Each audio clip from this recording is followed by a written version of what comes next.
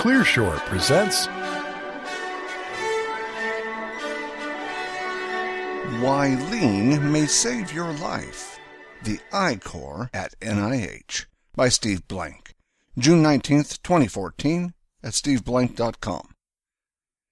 Today, the National Institutes of Health announced they are offering My Lean Launchpad class, I-Corps at NIH, to commercialize life science. There may come a day when one of these teams makes a drug, diagnostic, or medical device that saves your life. Over the last 2.5 years, the National Science Foundation I-Corps has taught over 300 teams of scientists how to commercialize their technology and how to fail less, increasing their odds for commercial success.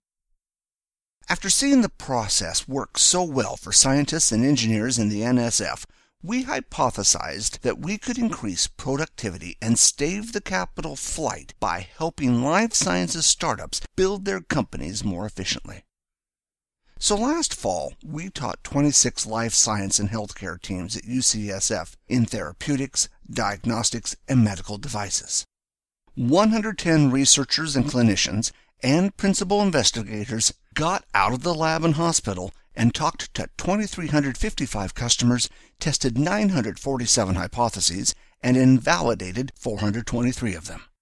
The class had 1,145 engagements with instructors and mentors. The results from the UCSF Lean Launchpad Life Science class showed us that the future of commercialization in life science is lean. It's fast, it works, and it's unlike anything else ever done. It's going to get research from the lab to the bedside cheaper and faster. Translational medicine. In life sciences, the process of commercializing research, moving it from the lab bench to the bedside, is called translational medicine.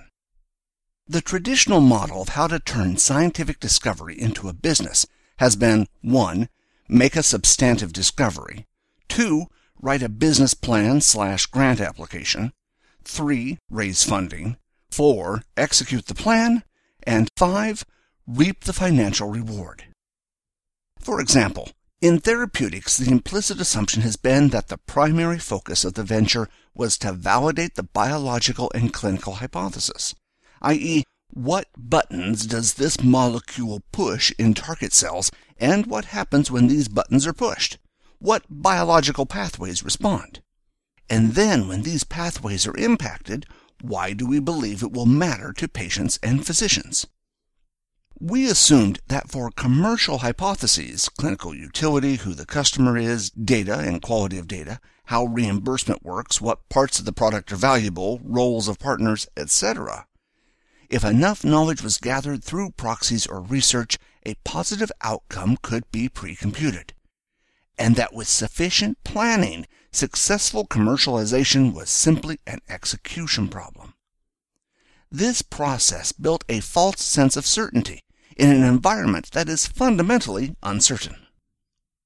We now know the traditional translational medicine model of commercialization is wrong.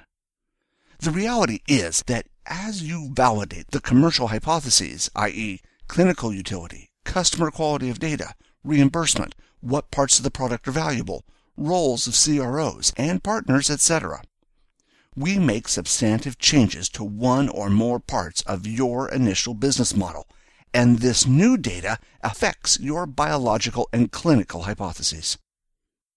We believe that a much more efficient commercialization process recognizes that 1. There needs to be a separate parallel path to validate the commercial hypotheses, and 2. The answers to the key commercialization questions are outside the lab and cannot be done by proxies. The key members of the team, CEO, CTO, principal investor, need to be actively engaged talking to customers, partners, regulators, etc. And that's just what we're doing at the National Institutes of Health. Join the I-Corps at NIH. Today, the National Institutes of Health announced the I-Corps at NIH.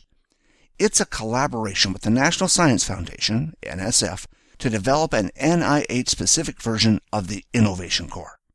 Having these two federal research organizations working together is in itself a big deal. We're taking the class we taught at UCSF and creating an even better version for the NIH. I'll open the syllabus and teaching guide later this year. The National Cancer Institute SBIR Development Center is leading the pilot with participation from the SBIR and STTR programs at the National Heart, Lung, and Blood Institute, the National Institute of Neurological Disorders and Stroke, and the National Center for Advancing Translational Services. The class provides real-world, hands-on learning on how to reduce commercialization risk in early-stage therapeutics, diagnostics, and device ventures. We do this by helping teams rapidly define clinical utility now before spending millions of dollars, understand the core customers and the sales and marketing process required for initial clinical sales and downstream commercialization, assess intellectual property and regulatory risk before they design and build, gather data essential for customer partnerships, collaboration, purchases before doing the science, and identify financing vehicles before you need them. Like my Stanford, Berkeley, and NSF classes, the I-Core at NIH is a 9-week course.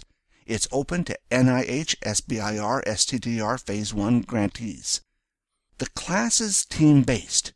To participate, grantees assemble 3 team members that include a C-level corporate officer, a high-level company executive with decision-making authority, an industry expert, an individual with a prior business development background in the target industry, and program director or principal investor, PDPI, the assigned PDPI on the SBIR STTR Phase 1 award.